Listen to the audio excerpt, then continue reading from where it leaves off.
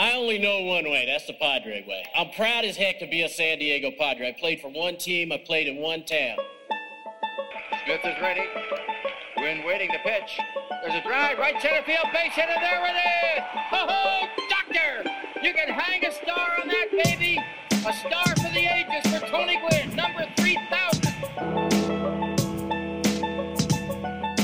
Hey, Blake, would you go on a 5.5 podcast when you get to San Diego? I don't know, man. That's a lot. I don't even know what that is.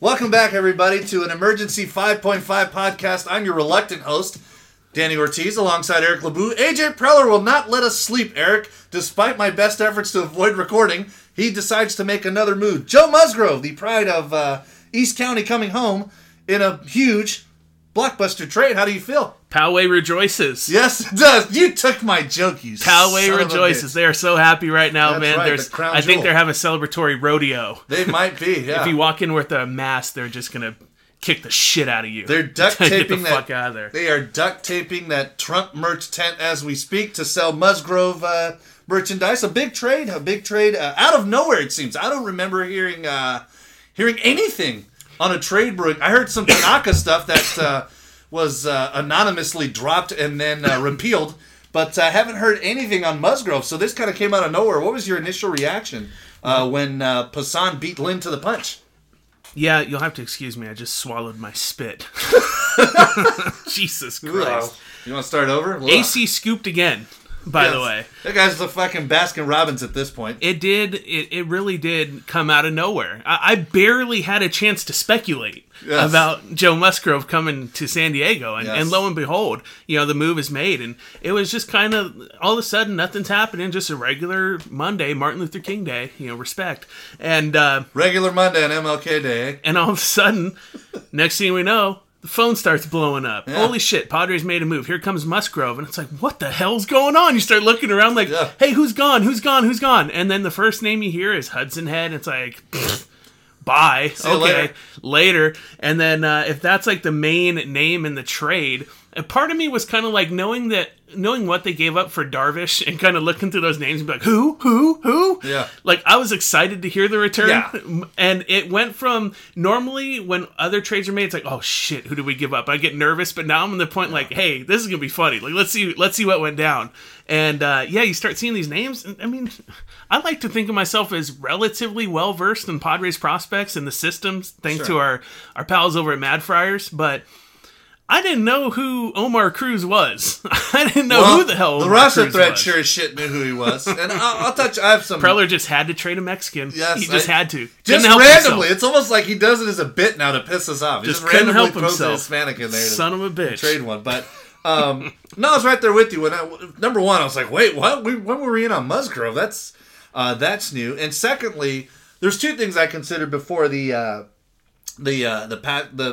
huge package of allegedly at the time came out, was that he's not as good. Like, I looked up his numbers. He had a really great year last year, and I'll touch on that later as well. But he's not Darvish and he's not Snell, where the player we gave up that hurt the most was Luis Patino. From the major league roster standpoint, it was Zach Davies, but from like a prospect hugging standpoint, it was Patino. So I was confident that whatever they gave up was probably going to be more quantity than quality. I don't even know if it was even that. Hudson Head, if you look up his gradings on Fangraphs, he's probably a borderline top 100.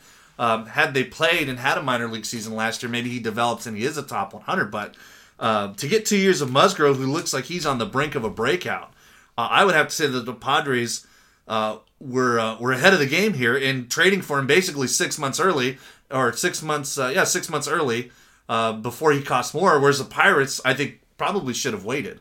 Yeah. I mean, that would make sense. It feels like at this point in time, all of the teams are sitting there on their hands. Like, they're doing nothing. We don't know what's going on. The financials were scared. We don't know what the hell. And so when you say, like, maybe they could have waited till the deadline, I think things are a lot more clear at the deadline. Maybe there's fans coming in. Maybe the financials are a little bit more clear. You know what's going on. You know what you can afford to add and what you can't afford to add and what you can and can't afford to give up prospects-wise. And then the Padres are like, we're not going to wait for that, because they could have. Yeah. There was talk about Tanaka. There was talk about trading for Castillo last night on Twitter. Kluber. There's talking about Kluber. And when I say talk, I'm talking about Padres Twitter speculating, yes, of course, about what it would take to bring these guys in. And there was kind of the chatter like, hey, maybe we should just wait till the deadline, because we'll have a clearer picture and we can see, where we need to add, what we need to add. Do we even need an arm at that point in time? And Preller said, no, I'm just going to do it. Like, we need it. He's it's not just for this year either. Like, it's not. Darvish for 3 years, Snell for 2 years, and now Musgrove for this year and next year. I think Snell is for 3, isn't he? That's what I said. You said 2 years for Snell. Whatever. No, you know what I mean. For the next 2 years, obviously, we don't have to worry about the rotation other than arguably the 5 spot. And Lamette's health, I think, at this point, is 50-50. One thing I wanted to point out... I would argue less, but okay. Well, I'm trying to be optimistic. Yeah. One thing I wanted to point out that you had brought up about Preller being aggressive and not waiting. Preller's playing Moneyball, guys. This is Moneyball. You are exploiting a market inefficiency to make yourself better. I want to say that we talked about this before. I know we have in private, but I don't know about on the pod. But right now, nobody is doing anything. I think the biggest free agent deal so far that's been given out is LeMahieu, who I think just got $90 million from the Yankees. A great pickup for them. But other than that, it's been really... It's basically been A.J. Preller and, arbitration cases is pretty much it. And so I think you're right. I think teams are waiting to see, hey, are we going to have fans? What's the revenue going to look like? The trade deadline does give you a better idea of who's competing, but that limits your opportunities. If you're a trading team, right? Like if you're the Pirates... you could say, yeah, it's better now because if we trade him now, there's teams that might think they're contenders. And there's a team, obviously, who's willing to be aggressive to acquire him. Whereas we don't know what's going to happen by the trade deadline. We might fluke our way into playing 500 ball and be close. Or teams may just, the lesser teams that are out there trying to acquire talent is going to limit what we can get back. I don't think that's a great approach when you got a guy who's got like a year and a half worth of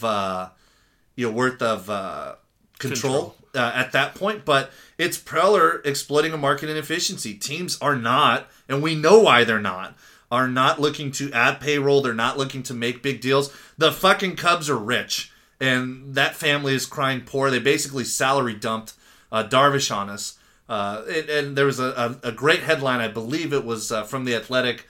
It's either from The Athletic or Fangraphs. I want to say it was Fangraphs. The Padres get Darvish while the Cubs give up. But that's what it is. It's that you're seeing teams like even the Dodgers coming fresh off a World Series, which has come into question because how legitimate is it in a 60-game season where they really didn't play any teams outside of the West? How legitimate is this? They've done nothing to shore up holes. They have to replace Kike Hernandez, who's a solid role player. Justin Turner, who's been one of their core pieces, he's not coming back. At least as it stands, it doesn't appear he's coming back, or they're holding out.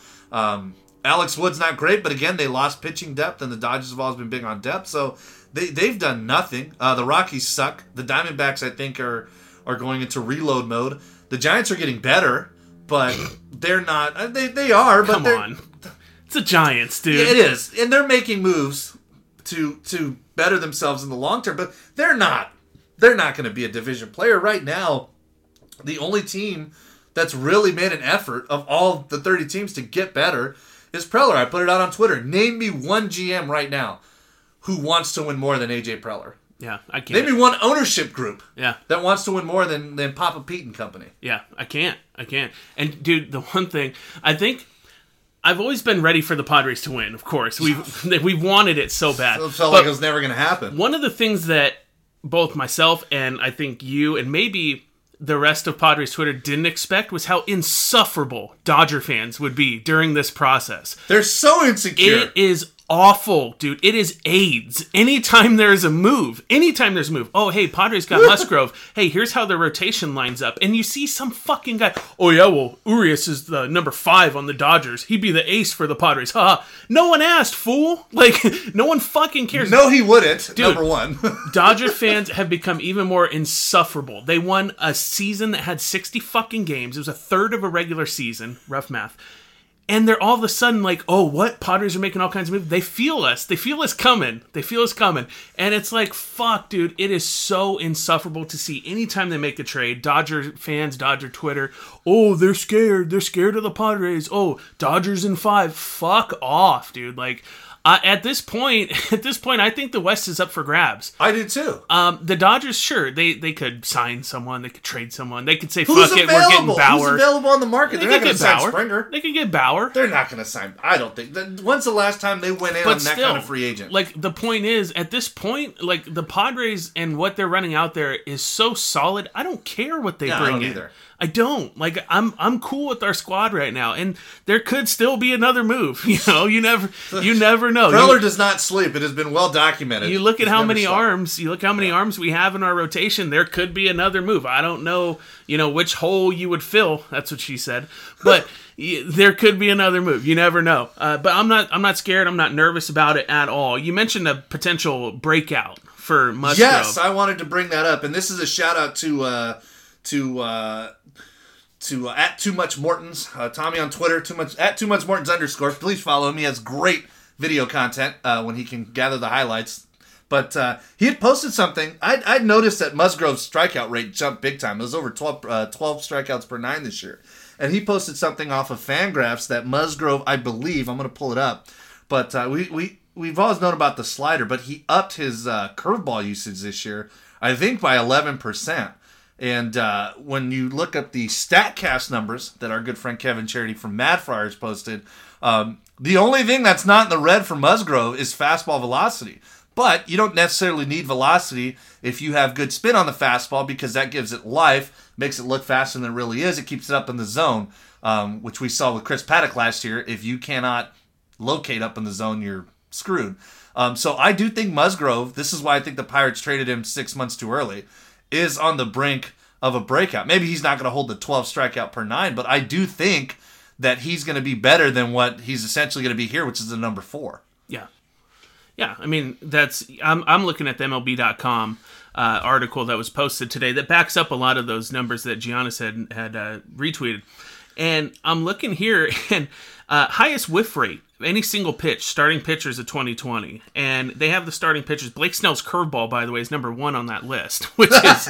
he's a Padre, isn't he? Which is exciting in and of itself. But Joe Musgrove's curveball comes number 5 on that list. So 53.2% of the time, when he throws a curveball, the guy's going to miss. Yep. You know what that's better than? You know what that's a higher number than? Lamette's slider. And Lamette's slider is nasty. Elite. Dude. It is absolutely nasty. So there's 2 pitchers, and it says in this article here, there's 2 pitchers in Major League Baseball that have not 1, but 2 pitches that get a whiff over 50% of the time. And that's Joe Musgrove and Shane Bieber from Cleveland. So you have the dirty curveball that's gotten better this year. You have the slider that's gotten better this last year, I should say. You got the slider that's gotten better this last year. Ross Trout, I'm sure, is very happy with that. So you have someone that has 2 pitch, like that's elite. Yeah. And that's our 4. Yeah. Like that's what's incredible. So, you know, if you work on what gets you better, and he obviously did that last year, if you take that into this year, man, I don't know. That's a hell of a piece to have at number 4. And what you were saying before we started recording, a great replacement for Zach Davies. Yes, see, that was the one. That's a nice little upgrade. Yeah, I had mentioned Davies earlier when we first started recording. As like from a roster standpoint, that move kind of hurts because yes, you're getting Darvish, but you're replacing Darvish with Davies, so you're basically getting however much better Darvish is as compared to Davies, as opposed to just adding Darvish with the rotation that has him. But now we're going to get Musgrove. Now, I like Zach Davies a lot after last year. He did break out, but he also got touched up a little bit in the playoffs. And I think part of that is because he doesn't have the same velocity as Musgrove. Musgrove's not great, but I correct me if I'm wrong. Musgrove sits 92, 93. Davies sits 88. So I'm just like, Davies doesn't throw that hard. Like, yeah, I know, but he's not Jordan Hicks. No, he's not. But, you know, and the thing is, Musgrove doesn't rely on a changeup down in the zone, where if a team like the Cardinals and the Dodgers, who are notorious for laying off pitches, especially the Dodgers, when they can sit on that and see that coming and take it and then sit on the fastball, that does create some danger. And I think Zach Davies is due for a little bit of regression. I still would have loved to have him, but this effectively replaces him with the guy who is roughly around the same age. He has 1 extra year of control. I believe Zach Davies is a free agent after this year. Makes about $6 million less. Yes, yeah, makes about half. Which we don't care about anymore. No, thanks we to don't. Seidler, Yeah, but it's worth mentioning. You don't care about it because you know your team's going to spend, but you care about the flexibility of it because now they've essentially added Darvish for only an extra $10 million, and now they've added Musgrove. So essentially, they swapped out for like $6 million, which it's. When you look at how much better they are now compared to what they were before the Darvish and Snell trade, it's amazing. Snell's obviously on the cheap. Lamette's cheap because he's still under his original team control. So, but when I look at that, I like the move, namely because you're not relying as much on Lamette's health, and you got a guy that had more upside than the guy you had traded out of your rotation in Davies, who seems really primed. Well, I mean, I think last year you call it a breakout, but he seems really primed for a full season breakout. And again, you're not blowing a ton of money. You didn't spend anything from prospect capital. Hudson Head looks like, based on stuff I see on Fangraphs, like he's going to be a fun prospect. He was kind of a little bit of a find. I think he was viewed We as don't like have a to reach. care about those anymore, which is the best part about it. Yeah. It's the best part about where we're at right now. You care about it, as our good friend H.J. Preller had mentioned. You care about it. Well, he insinuated you care about it to a point because you want to liquidate that prospect capital to get better at the major league level. Do I give a shit if the Padres are homegrown or not? I mean, it'd be cool if they were all homegrown, but who gives a shit? Yeah. As long as they win. As long as they win, that's the only part that matters. And they didn't really give up anything. I mean, yes, the Mexican community is hurting. Omar Cruz leaving. Obviously, the ISIS-hating community is also hurting as David Bednar is now on his way. San Diego is very, very and our much not as safe any longer. Not as safe. And our Italian community is hurting as Joey Lucchese is now going to have a fresh slice of Sbarro pizza as he's been rerouted to New York sorry, in a Devin. 3-team trade. Yeah, sorry, Dabini. Yeah. That's going to hurt. But, I mean, at the end of the day... I'm sure he was very upsetty. Well, after you that can move. try some spaghetti. But at the end of the day, considering what they gave up, like, it's basically nothing. I think Cruz is a good lottery ticket. Head's a good prospect for Pittsburgh. But I do think they traded 6 months early, and that this is just A.J. Preller continually exposing the rest of the league as cheapskates, and Papa P just saying, hey, buddy, here's a card of the Lamborghini. Go ahead and drive that bad boy to a World Series. Because now they're stacked for the next 2 years. Our rotation next year looks amazing. Yeah, no doubt. And Baseball America's Top 100 just came out. And we had 7. They traded none of those guys. They still have 7 of the top 100. Most of any team per Baseball America. Which is just incredible that you can add 3 starting pitchers of the caliber that we got. And we only lost one of what and they lost been, Patino. Yeah, they lost one of what would have been 8. And I mean, maybe some of the other guys in the Cubs trade eventually are, once they hit puberty. Maybe they eventually hit the top 100. But who knows, dude? I mean, who knows at this point? So, yeah, love to see it. Absolutely love to see it. I can't wait to see, I mentioned this on Twitter as well. I'm still eagerly waiting Molly Knight's article to see how her and those fucking insecure-ass, thirsty Dodger fans try to spin this as a positive. Yeah. They are not going to be happy. Yeah. But let me ask you. So you kind of mentioned the 2022 rotation. I kind of want to look at this year and what's going on, and does this move, and some people are like, oh, doom and gloom, whatever. This move to me tells me they are not confident with Lamet. No, absolutely they not. are I'm not confident with Lamet. There was the talk of Tanaka, the whispers of Kluber. I didn't hear much about Kluber, but I think they checked in on him. All of that to me tells me that Lamet is not ready. They're not satisfied with where he's at. There was reports that Preller was down in the Dominican Republic to talk with Tatis or whatever, but also to see Lamet, so he saw him firsthand. Yeah. All we have to go off of is the videos that Lamet himself puts on Instagram. Throwing 65 miles an hour. And he's holding back. You can tell he's holding back. Well, maybe the guy can't catch. It's good. It's good. You ever think about that? It's good that he's throwing, you know, like that's a plus, but he's holding back. You know what it looks like when someone is hurt, and that's what it looks like. Yeah. He's throwing, I'd say maybe 55 to 60%, and maybe that's just like, hey, like at this point in the spring, I guess, like this is where I'm at. You know, we haven't hit spring training yet, so chill. Maybe it's that. But the fact that he walked off the mound with elbow issues, he's had Tommy John already. There was the PRP treatment reportedly that he got. that makes all of that adds up to me being very nervous about Lamet. Luckily, with these moves, I feel like him. I mean, I'm not gonna say we don't need him, but losing him hurts a lot less. Yes. Than it would have. But than it did last year. For goddamn sure. But like, I'm looking at him like, how is this gonna look? We're gonna have a solid top three no matter what. Like, no matter what, we have those three guys: Darvish, Snell, and now Musgrove. But it's like, does this addition of Musgrove signal the end of Lamet this year? I don't think so, no. And here's why. Number one, and Stephen Woods, of course, of Ben and Woods, 97.3 The Fan. You can... San Diego's #1 sports station. Thank you. Yeah. You can stream on the radio.com app, by the way, if you wanted to. You can take what he has said and apply it to any era of baseball. He tweeted this out in all caps several times. You can never have enough pitching. Yeah. The Padres are a prime example of that, of how much it hurt that Patino and Gore did not get the reps necessary last year for their development. And that you could argue Patino was a little bit rushed. Actually, I'd argue he was flat out rushed. But you needed him. You needed something in the bullpen. But last year's a prime example of why you need that depth and why the Dodgers have been so good for so long, because they can just pluck guys out and plug them in. The minute that Lamet or Clevenger went down, you're kind of worried, but at least you had one. The minute both went down, well, now you have Zach Davies, who, again, we like Zach Davies, but, that's not the guy I'm running out there. And then you have 50 feet of crap, and then you have Chris Paddock. Yes.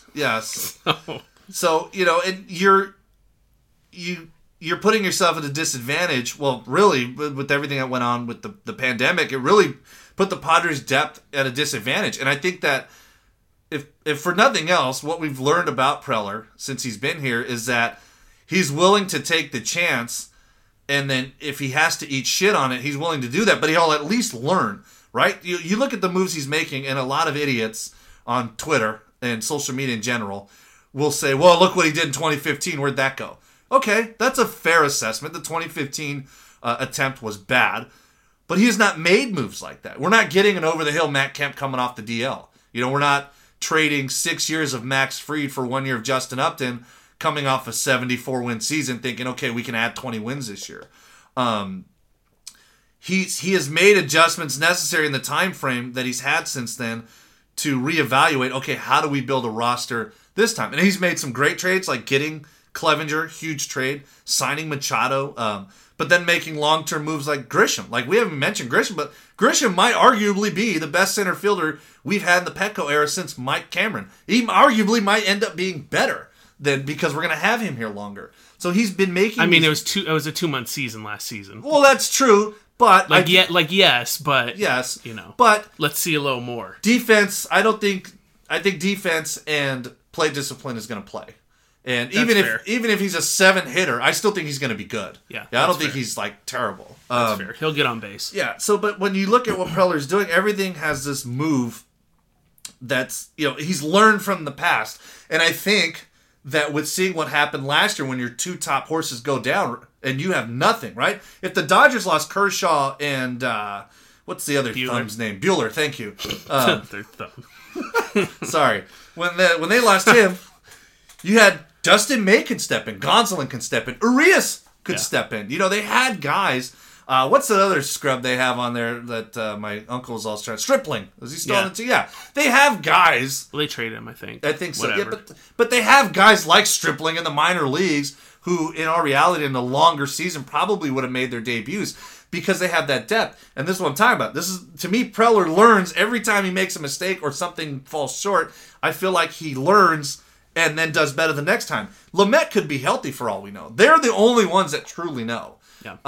The fact that he hasn't had surgery yet, and Clevenger was so quick to get the surgery, I think does say something. I think it shows they have some optimism that he's going to be ready. Well, they can't force the players to have surgery. They can't, no. But I think that he's gotten the surgery the first time. So Lamet's going to know just as much as anybody what the feeling is. If he needs the surgery again. But I think what Preller's basically doing is he's playing CYA, cover your ass. Hey, yeah, I have this, but I'm not going to be, just run on optimism. I'm going to try to make this team as good as I can. Fuck the fifth spot of the rotation. Who gives a shit? Fuck 22 and 23. We'll figure that problem out with all this pitching if everybody's healthy when we get there. But for right now, if I can add Joe Musgrove to this rotation as the number 4 guy, well, if Lamet goes down and then another arm goes down, God forbid, well, at least I still have those top 2 guys. At least we still have, hopefully, we'll get a decent year out of Paddock, but we still have Gore. We still hopefully have strides being made for Morahone. But you're not relying on those guys to go out and make that playoff start for you, because now you still have Darvish, Snell, Lamet, now Musgrove, and then you've got Paddock, Gore, and Morahone, and whoever else. Weathers. Yeah, Weathers, Baez. You have these other guys who can fill in or maybe clinch that 5 spot in the rotation where if something bad goes down, you're not relying on them now to fill in the gap. It would be disastrous to see the Padres' top 4 guys in the rotation go down. Like, top 2 was highly unlikely. That's just bad luck. Yeah. But top 4? Yeah, that never, so. Never happens. Yeah. Ever. I mean, knock on wood. God, I'm knocking the shit out of wood right now. But yeah, you look at it, and another thing that does is, yes, it gives you plenty of depth, but where the depth is most valuable, in my opinion, also, is that you don't have to rely on a guy like Gore to hit the ground running and slot in to be your number 5 when you're hoping to win a World Series, when you come off a year when really you lose an entire year of development. You have to guess these kids are like 6 months back or half a year back on their development. Yeah, like you can say the alternative site, whatever. Like that's scrimmage. Yeah. That's scrimmaging. Those are practices. And, that's all that Gore saw last year. So we lost that. He lost that whole year. Weathers lost a whole year essentially to that same thing. Like, you don't have to depend on these guys. There's much less pressure on those guys to come up, because if you're sitting there and you're hanging your World Series hopes on, like, maybe this guy can come up and just wreck shop after, again, they didn't throw last year, so they aren't building those innings up. So if you rely on innings that aren't built, you're gonna fuck yourself. And they're not doing that any longer. And I think that's huge, because now you can have whatever way you want it at the top. I think it's personally, I think it's probably gonna be Darvish, Snell, Musgrove. Well, if Lamet is good, Darvish, Snell, Lamet, Musgrove, and then Paddock. I agree. I mean, that's going to be your 5 at that point. So really, I mean, Gore can take his time. He can go to El Paso or San Antonio or wherever they're going to start him at. He can go there and work his way in. He won't be rushed in because we have, like you said, those reinforcements. We have that backup. And if Lamet goes down, even then, it's not like, hey, like, we have to have you right this second. We'll make do. Morahone can get his starts. Morahone can get his looks. Maybe Baez. Yeah, maybe Baez can get a little bit more of a look at that point. But I think that says a lot, is you are setting yourself up to compete and to, like, very, very strongly compete. And you're giving yourself a fallback option to where those guys can get ready and they're not rushed. Yeah. And I think that's huge. As do I. I remember, I can't remember who quoted him, or it said they had the conversation about, like, where does Kim fit in, right? Like, you already have Cronenworth. And I like Cronenworth. Don't get me wrong. I think he's a solid player. He had a good month, right? But it's like, so, but people are like, well, you already have Cronenworth. What are you going to do with Kim? And you have Tatis, he can't play short. You have Cronenworth, he can't play second. Where does he fit? And somebody had said, why do we have to have a fit for every guy we get? Why can't we just get good players? That's what the Dodgers do. Yeah. Fucking Chris Taylor and Enrique or Kike Hernandez, they're not fucking outfielders. Yeah. They're infielders. Chris Taylor was a shortstop. Yeah. They just get them. Justin Turner was a second baseman. Max Muncy was with an iron glove. He's a second baseman, right? Just get guys, and then the rest will figure it out later. But I agree. You're just trying to get better, and if it adds depth, great. Absolutely great. Yeah, I like it more because I'm trying to be optimistic on Lamet, and I like it because, again, it doesn't hurt to lose Davies now, because now you got a guy who I think might have more upside, who's significantly cost less, and he comes with an extra year of control, which is that's a great pickup. But even if Lamet is hurt, well, then at least now you have the depth to, like you said, to where you can absorb that. It's like, okay, well, Morahone or Paddock, whoever doesn't win the 5 spot, well, they're next in line. And you know what? We can bring Gore along at our own pace. We don't have to have it like it was last year, where we basically had the entire fan base, and I'm sure the front office, chomping at the bit to see, is he ready? When is he going to be ready? Yeah. You're not bringing up your top prospects, and with a hope and a prayer, hoping that they're going to be the savior for your season. Okay, we're going to bring up this prospect. he's going to put us over the top. You're not banking on that. You're basically putting yourself in a position where the prospect's going to come up to add depth and fill a need, kind of like how Weathers did in the playoffs, right? But you're not going to put the whole, your whole basket of hopes into that one guy to get you where you need to go. It should be said also that you have speculated mostly privately because of your standing in the, may or may not exist Padres roster thread, but you think that Paddock is going to have a solid year this year. You think he's a bounce-back candidate. I do. I think he's a bounce-back candidate. I think his rookie year isn't a fluke.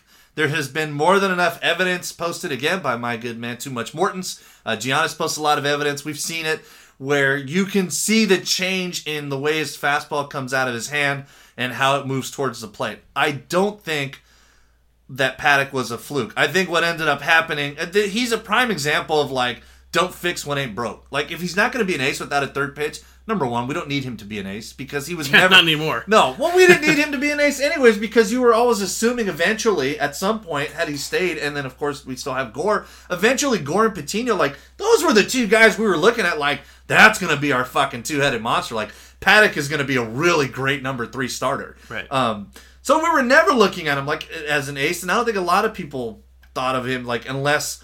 he just came up with a third pitch, or his command was just amazing, Superman levels, that he was ever going to be like a legitimate one of the top 30 starters in the league.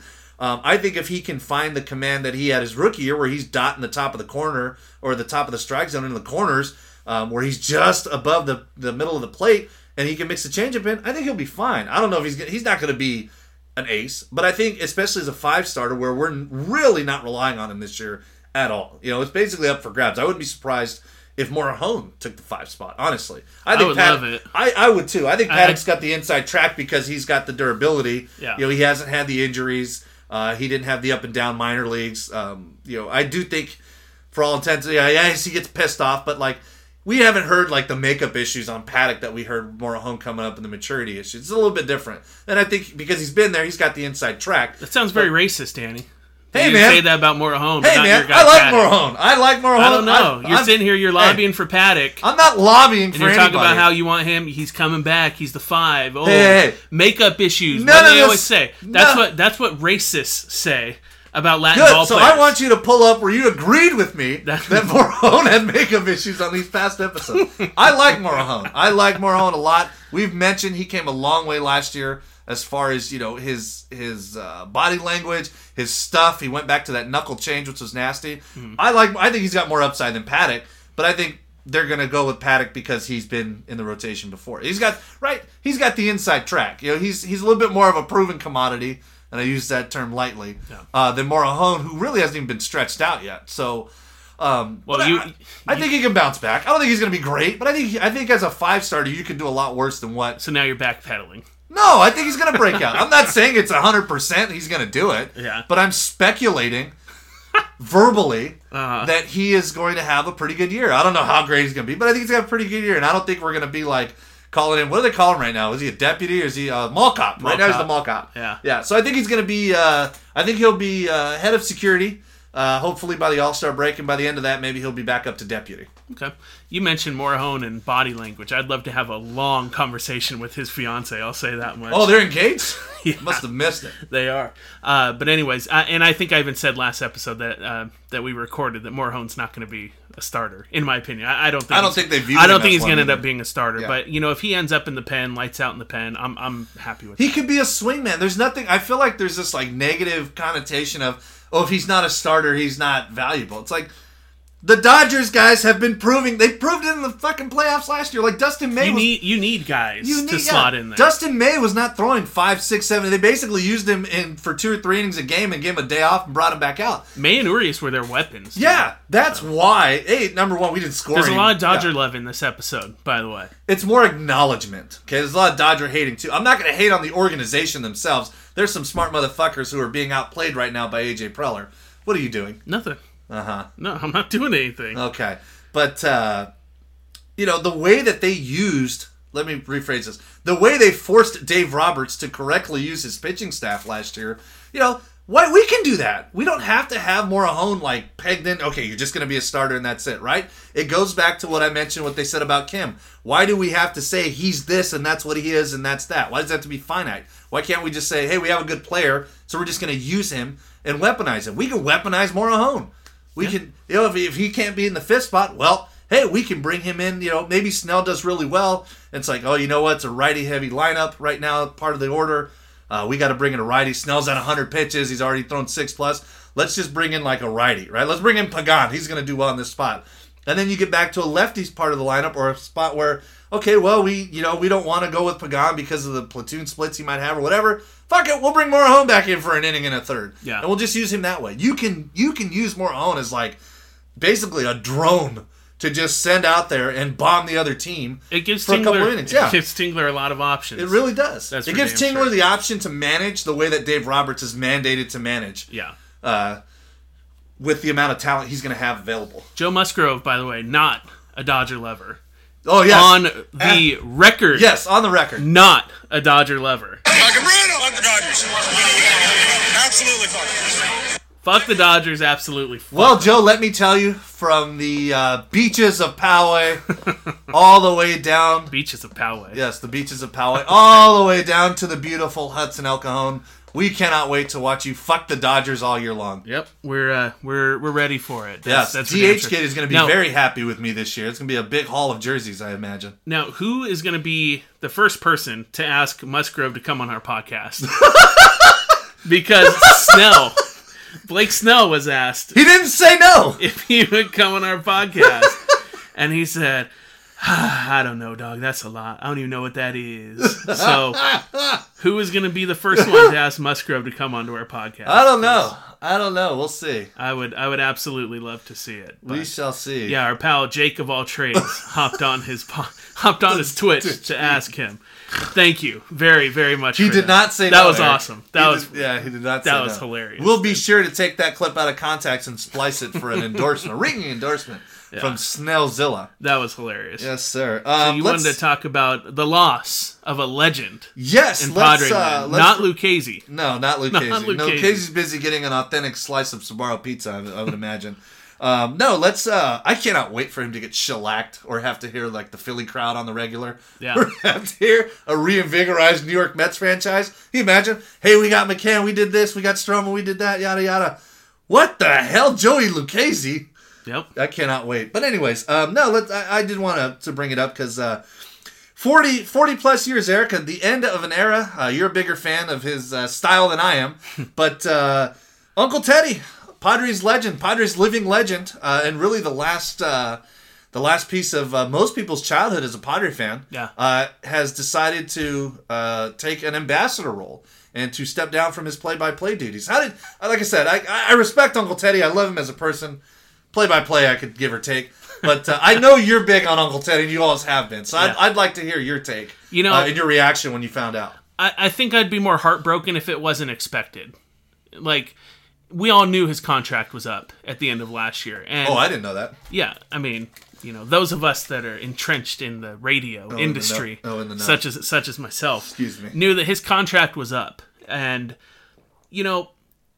it was getting to the point where you can acknowledge, you can love Uncle Teddy, and you can also acknowledge he wasn't what he was. At the top of his game. He wasn't at the top of his game. And that's very fair, to say that. But having him here for my entire childhood and into my adulthood, like, I'm gonna miss Teddy a lot. I really am. And if you guys go onto the Kept Faith, they tweeted out an article that my pal Mark Wilkins wrote. It's incredible, dude. It encompasses everything, and it was a feeling, as Mark put it, as being welcomed home. So he had moved from San Diego, and in the instance of listening to Teddy, that voice was his feeling of being welcomed back home. And that's what Padre baseball is to me. It's Leitner, it's Coleman, it's the conversations that they would have, and just the voice, dude. It's like you associate with someone's voice, and I'm really gonna miss him a lot, and I feel like he deserved to see this out, and it bums me out that he's not gonna get there to call games on a regular basis when the Padres eventually, hopefully, in the next few years, win their first World Series. Well, let me put this That out bums there me for out. you. There's one thing, and I mean, you could say a lot about the ownership groups that we've had, and there's obviously shilling going on before not Kurt Schilling, but there's obviously self-serving decision making with announcers, and no disrespect to Dick Enberg, rest his soul. He was a great announcer for a long time. That wasn't at any point in time in the Padre career, but the way he was treated is come on. He's not Bob Chandler. He's not even I think Mel Proctor has a better stake to Padres lore than Enberg. But I will give him this: Ted Leitner's the MC of pretty much everything. And you're right. Like I said, I've never been a big fan of Teddy because, as far as his play-by-play style, namely just because it just doesn't jive with me. Same reason Vasgersian when he was here didn't really jive with me. I love Matty as a personality, but that's a style. But as a personality and how about them boys? Strike, 3 called, sit down. So stuff like that, I'll miss that because you're right. Even though it may not have jived with me all the time, Teddy has been here. I listened to the Padres clinching the playoffs in 98. The NLDS, the NLCS. I did not listen to the TV broadcast. I had the TV on, I muted it, and I put the radio broadcast on because as far as I was concerned, maybe I don't like those guys, but those are my guys. Yeah. Yeah, maybe, they're not Fox, those are Padre fans. Mm-hmm. And so, I'm going to miss Teddy because, he's been here this whole time. Yeah. He's an institution. And I do trust that the organization and ownership is going to treat him well in this ambassador role.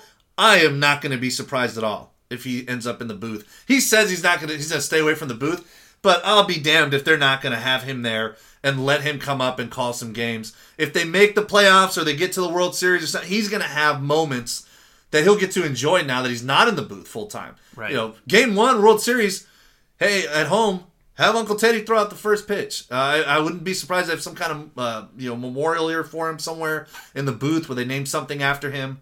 I definitely think he needs to go to the Padre Hall of Fame. I hope. Do it, dude. Do it now. Stop dicking around. If anything that this last year has shown us, life is too short. Stop dicking around like you're dicking around Bob Chandler. Yes. And you have for years. Put them both in the fucking Padres Hall of Fame. I think that... What history do the Padres have? They have zero. The two guys that mattered are already in the Hall of Fame. Our history is shit. Okay? You have two bright spots right now that are just sitting there with their dicks in their hands. Especially Chandler. At least Leitner kept getting renewed. Put him in. Yeah, and I think it's safe to say we're probably going to see fans probably halfway through the year. I think the back end of the season, you'll see fans in the stands. This is the year. I mean, we said it for a while. He should have been put in a couple of years ago. But this is a year to do it. And I think they're going to do right by Ted. I do too. Because they did right by the Colonel. I think it sucks that he didn't get a farewell season.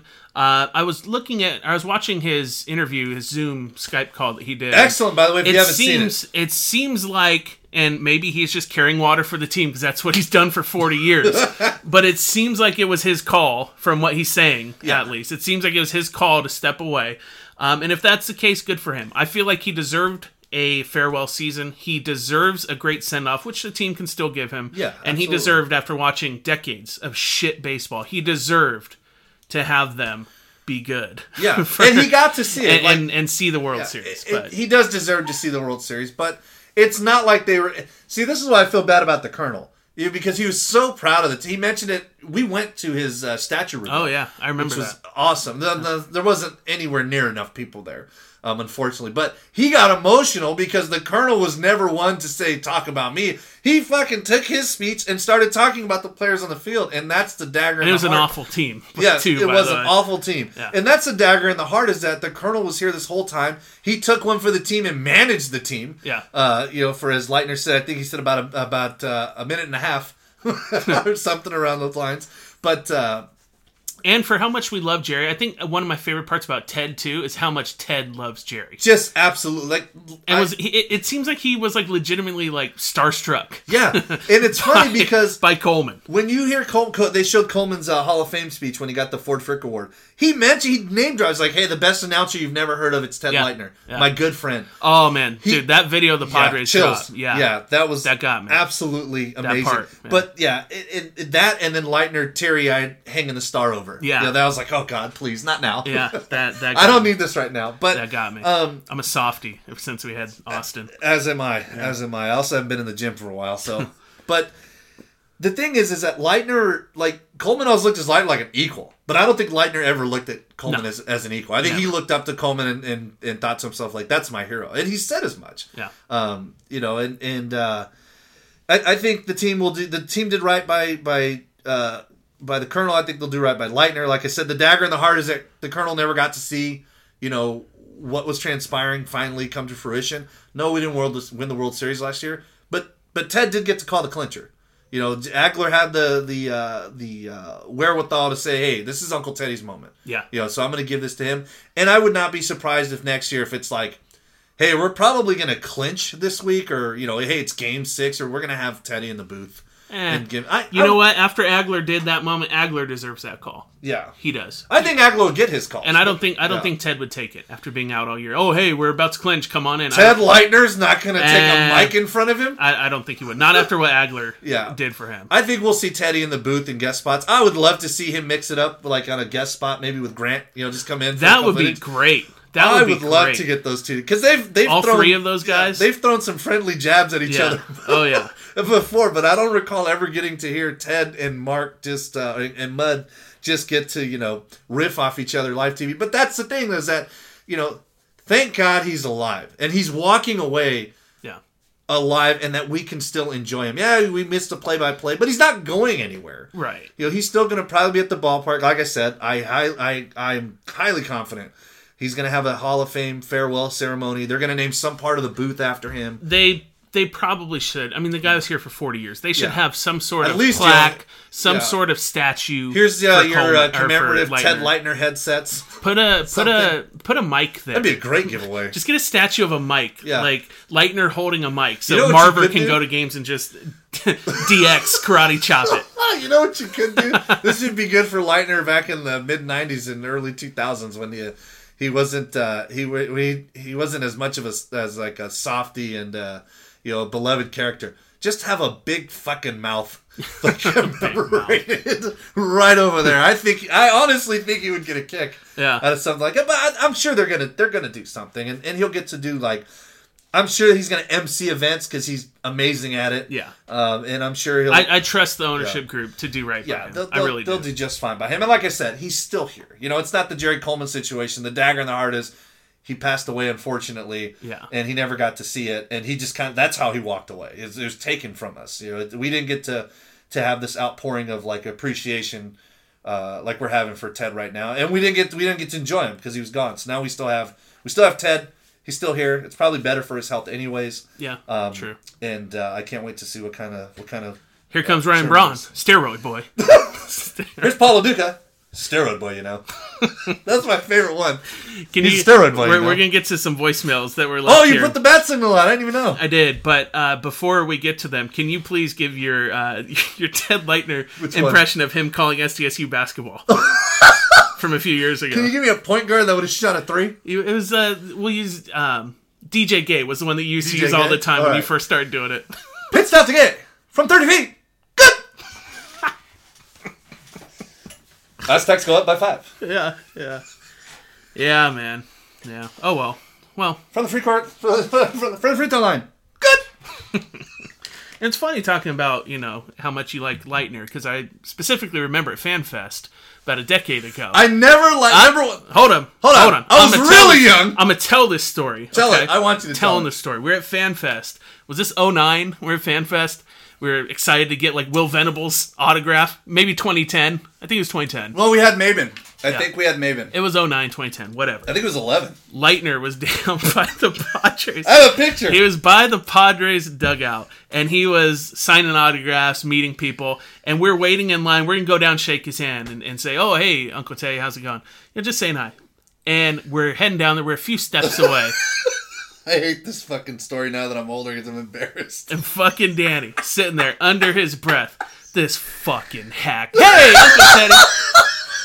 Like, right before we walked up. Like, we were 2011. next. We were next, dude. And we went, oh, yeah. Oh, this fucking hack. Hey, Uncle Teddy, Danny Ortiz, broadcast journalism major. Any advice for me? Any advice for me? And he goes, sat there. And he gave you advice. He gave you from the heart advice. Yeah, take from any a job. guy that's been there. Take any job. Take any job. They want you to call hockey in Minnesota. You take the job. Yeah. You take the job. Yeah. Asshole. You're a fucking asshole. I was a young, dumb kid that didn't know any better. I didn't like Grant now at you're first an old, either. dumb motherfucker. Yeah, I didn't like Grant at first either. Listen, I will still say to the dad guy, I'm not big on Uncle Teddy's play-by-play style. I love his fucking stories because he's hilarious in the way he tells them. I was never big on the play-by-play style, but I do appreciate and I love the man for what he represents. And yes, I was an idiot. I just showed if you guys want me to tweet it out, you can tweet at me at 5.5Dan. I do have a picture of me seconds before I called him a fucking hack. After. Yeah. We took the picture before. Dickhead. Yeah, we took the pictures. Uncle Teddy, you know, what can you tell me? Take any job. They want you to call hockey out in Timbuktu. Take it. You take it. Asshole. No thanks, Uncle Teddy. Can I get a picture? Asshole. Sure, of course. Asshole. Oh, yeah, absolutely. All right. Yep. And now Thanks, you ended Uncle up Teddy. with a I appreciate podcast. it. So I think you won. Hack. I think you won. Dick. You son of a bitch. All right, let's get to the voicemails here. There's a few of them. I want to make sure I play all of them because every once in a while I miss one and everyone's like, oh, why didn't you play my voicemail? I think we can get to all of them today. So here's the first one. Hey, Eric, it's Mayor Ramona once again, I want some great news to come home to after my long trip to Washington, D.C. Well, I'm so glad that AJ was able to get rid of a lot of those fellers down in the low minors, you know, those fellers whose names we really can't pronounce. So it's great to have a guy from the East County back home.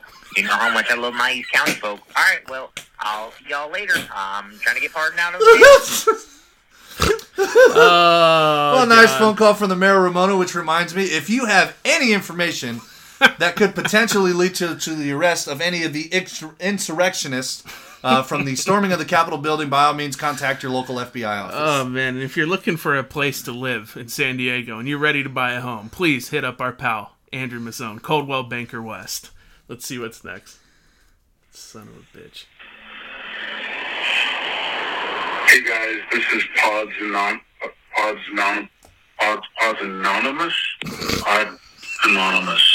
Anyway, hope you are well. I'm just calling because today is Saturday, January 16th. No, it's not. At 4:57 p.m. And I'm just calling to tell you that the Padres are about to make a major trade, and I wanted you guys to hear about it first. So, Joe Musgrove will be coming to San Diego from the Pirates. The Padres are going to give up Hudson Head, Omar Cruz, David Bednar, Drake Fellows, and Joey Lucchese. And I'm hearing it's a 3-team deal. Wow, nailed it. Thanks a lot, Padres. Podnonymous, thank you. Let's see what we got next. Fucking guy. He obviously called and left that after the trade, by the way. Yes, clearly. Oh, man. Lighten it up. Wow, really knocked it out of the park. I don't know who the fuck that was. All right, let's see. We got another one here. Oh, from our beloved Usher at Padres Stadium. I was pulled a Gavin Newsom. Hey, this is Dan, DJ Blunt 25, and just want to know what color SS Sport Camaro that Danny wants. Thanks, bye. Oh, what color SS Sport Camaro do you want? All black, baby. All black 69. Nice. SS Camaro 396 Big Black. Thank you very much. First thing I would do if I won that fucking Powerball. You buying, Dan? Huh? This guy Dan wants to buy you the Yeah, Camaro. I know. Yeah, make sure it's got leather seating, please. Thank you. Hey, it's Joey Lucchese. Looks like I'm at my last mamilla. Going to miss you guys. Say hi to Vato 3, say Adev. Arrivederci. Oh, God. Oh, God. That's great. Oh, man. The only thing we're missing was Orsillo. How about some pizza? Son of a bitch. Maybe I should have ended it on that one. But let's see. I think we got one more. Good morning, fellas. It's your old pal, James Clark, of East Village Times fame. I wanted to take a moment from examining many videos of Matt Mitchell's lower body to weigh in on the electrifying Joe Musgrove news. As we're both from San Diego, I know Joseph very well and must say, he is a strong, intelligent, highly gifted, and some might even say, quite strapping young man. His large, sturdily built frame will fit in well in his very enticing Padres rotation. And I look forward to crossing streams with him at some point. Very curious what you boys think of the move overall.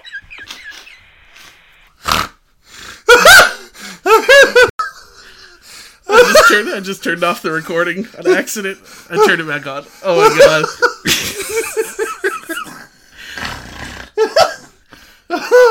Oh, that's the great James Clark of the EVT.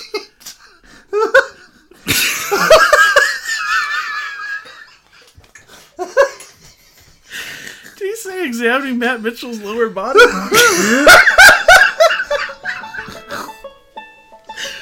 We'll see you guys next time. We're out of here.